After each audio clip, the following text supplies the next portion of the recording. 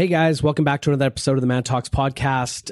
This is another check-in episode. In this episode, Connor and I have a little discussion about motivation. We had just interviewed Dan Ariely, who's an author, but also a very famous behavioral economist. I always have a hard time saying that. If you've never heard of him, check out his TED Talks. They're absolutely incredible. He's just written a book called Payoff, and we're happy to say that he's going to be on the podcast in a couple weeks from now. But we wanted you to hear the conversation we just had because I think there's some good stuff for you in there. I really like the idea of like understanding what motivates you by understanding what demotivates you, and You're sort of reverse engineering it. Yeah, I think so many people just like look for what makes them like that quick fix, and then they they end up getting lost in the spectrum of like doing the things that actually don't motivate them whatsoever, that like demotivate them, but they're not conscious about them, they're not aware to them at all, and then it takes the steam out of the engine. Like if you're trying to stoke the fire, but you're pouring water into it, it's not going to go very well. Can you expand on that a little bit more? I mean, where do you see that showing up in your life? Yeah, I mean, I think that there's a more and more I see people that are trying to like work towards goals. Like as we expand Man Talks around North America, and I like meet men and women across North America, and I see a lot of people saying that they want one thing, and so they'll be working towards starting their own business, or they'll be working towards saving money or buying a house or getting married, like whatever the case may be, and as soon as they start getting momentum, there'll be like these self-sabotage mechanisms that will start to jump in that like end up demotivating them. And the reason why I started to see this for myself is like I definitely in the past have gone about like how can I motivate myself the most, and trying to like set up my days, with like morning routines and Right. making sure that I set aside time for reading and all those types of things that will leave me feeling motivated. But in between those, there was pieces that were very demotivating. Like I would work for, 6 hours straight without taking a break to like stretch and read and stuff like that. And that was actually very demotivating. And then for me, like having a really strict morning routine actually it's the opposite. It's totally demotivating because I feel like I'm constricted. And so my morning routine consists of like, I have time every single morning to do whatever I want, but it's never the same. Because if I had to get up and like drink a glass of water right as soon as I got out of bed, and then write in a journal for 10 minutes, and then, and have that like clocked down, it's actually very demotivating for me to even get out of bed and want to do that. And so Right. That's where I started to get present to how this showed up in my life, but also to how it showed up for other people, because they're trying to like put themselves in a box of what worked for other people, but it was actually demotivating for themselves. And I think what you just said is so huge. I mean, for myself, because I find that I'll get into this routine and then something will break it up. Like, I travel with work and all of a sudden I'm in another city. And of course when I'm in another city, I'm not in my home environment, and I have a different routine there. And then by the time I get back home, I can't get back into this, this great stretch of mornings where I mean, that's my biggest struggle right now, is just in the mornings. Like I don't have that solid, grounded routine anymore, because I find that it just gets broken up so much. And so what you just said is great. And it's almost like, I know we've talked a lot about not necessarily having hard, rigid goals, but maybe just sort of ways of being or ways of showing up in a day. Is that sort of what you're talking about? Yeah, I mean, there's the sort of like the two categories, right? There's the being, and then there's the doing. And I find that generally one predicates the other, right? And they generally kickstart one another. So, when you're in the space of being, so being compassionate, being empathetic, being grounded, being focused, like all those pieces, being in flow, which, that's a big buzzword right now. Like I want to find flow. And flow for me Flo, the is girl from the insurance commercials. Is she really?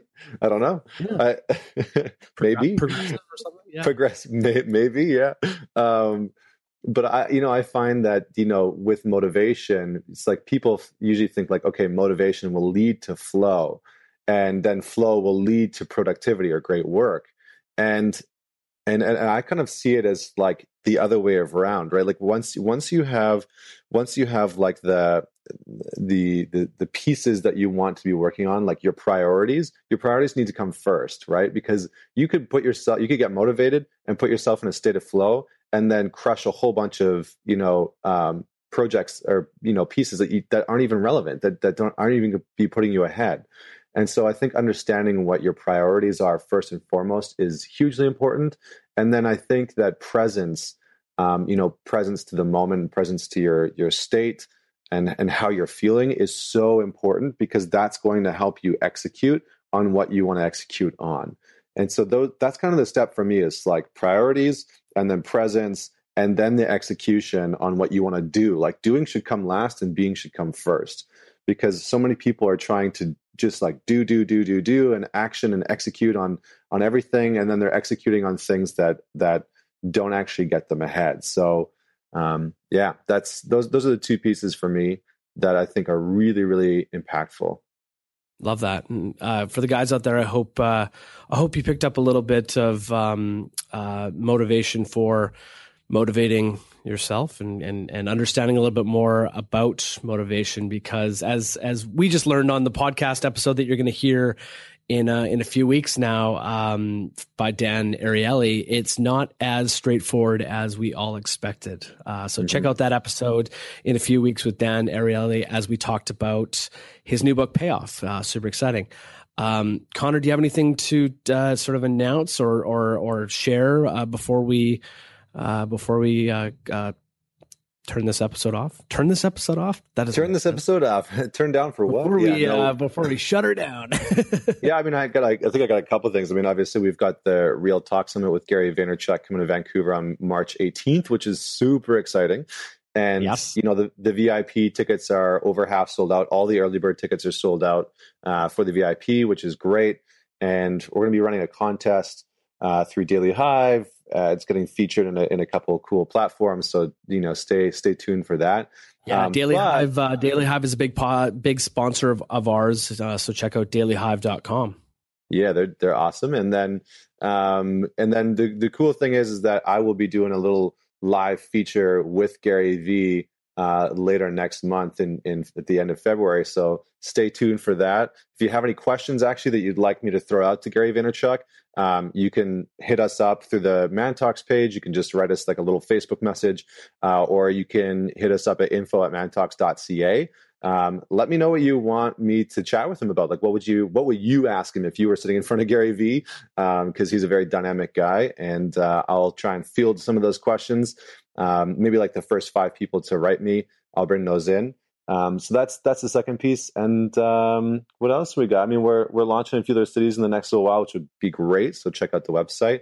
But the last thing I wanted, it's not really an announcement. I kind of wanted to tie back in, in around this motivations. And I've seen this a lot lately. Like we interviewed Mark Manson and, today with Dan, and it seems that this theme of like the deathbed piece has been coming up quite a bit. And this is something that I've seen a lot of guys, and I just want to touch on this really quickly.